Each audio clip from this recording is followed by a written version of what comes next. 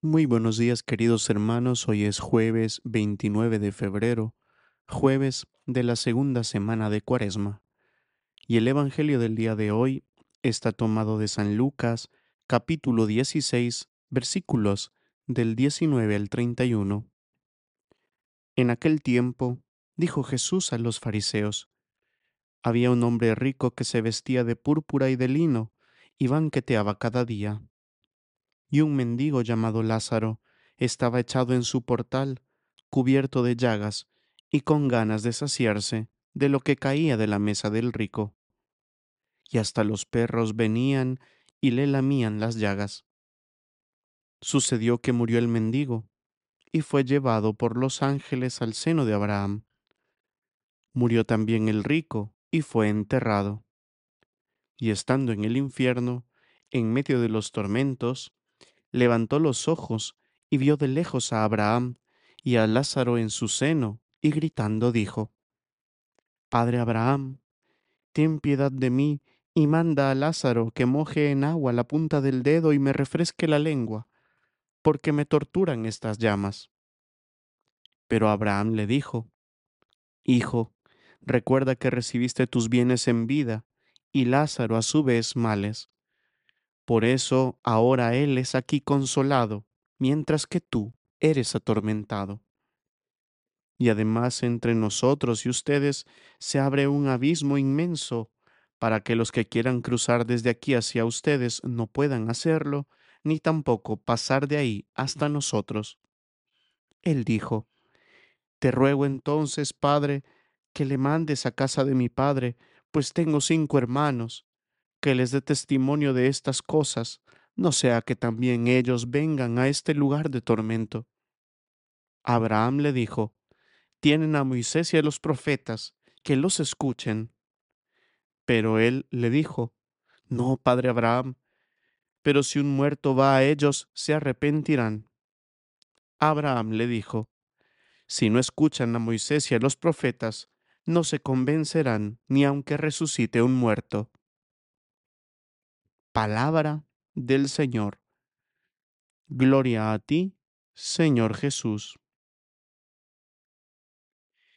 Jesús cuenta a los fariseos una parábola entrañable para hacerles reflexionar sobre su forma de vivir la fe. No basta creerse hijos de Abraham o miembros del pueblo elegido de Dios. Eso es fácil, sino más bien esa fe en el Dios vivo y liberador debe conducirnos a encarnar la misericordia y la compasión ante el sufrimiento ajeno. En ello se juega la salvación o la condenación de la persona. Jesús presenta a un hombre rico. No se menciona su nombre. No tiene rostro humano. Lucas cuenta que banqueteaba cada día y vestía lujosamente. Es alguien que vive para disfrutar egoístamente de sus bienes sin importarle las necesidades y el sufrimiento de los demás. Por otra parte, se nos habla de Lázaro. Era un mendigo que vivía echado en el portal del rico. Su vestimenta eran unos cuantos harapos y las llagas que cubrían todo su cuerpo, que eran lamidas por los perros. Su único deseo era saciarse de las migajas que caían de la mesa del rico, poder alimentarse dignamente. A ambos les llega la muerte. Nadie puede escapar de ella. Ricos y pobres deberán enfrentarla.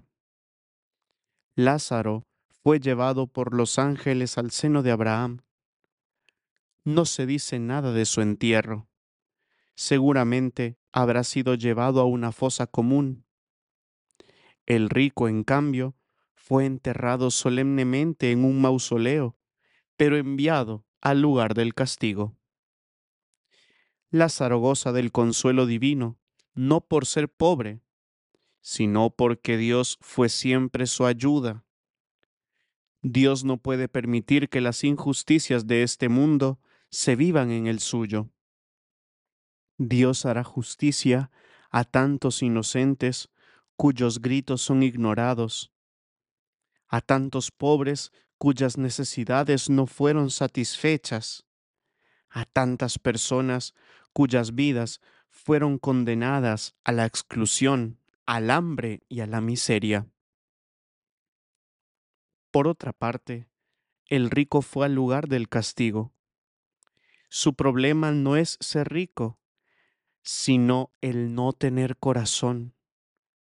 Su gran pecado fue la indiferencia y la indolencia ante el sufrimiento y las necesidades ajenas.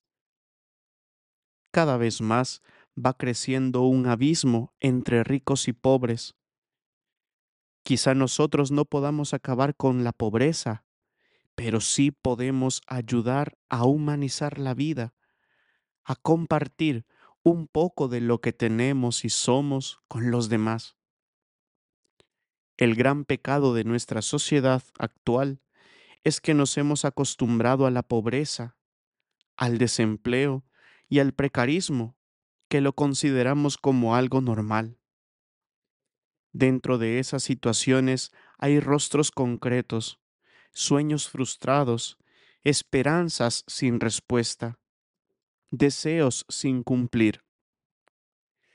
¿No será esta parábola el mejor espejo de nuestra sociedad que por un lado intenta progresar, pero por otro olvida y descarta a los pobres y necesitados?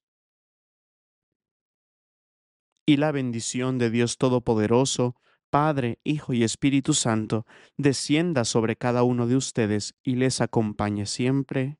Amén.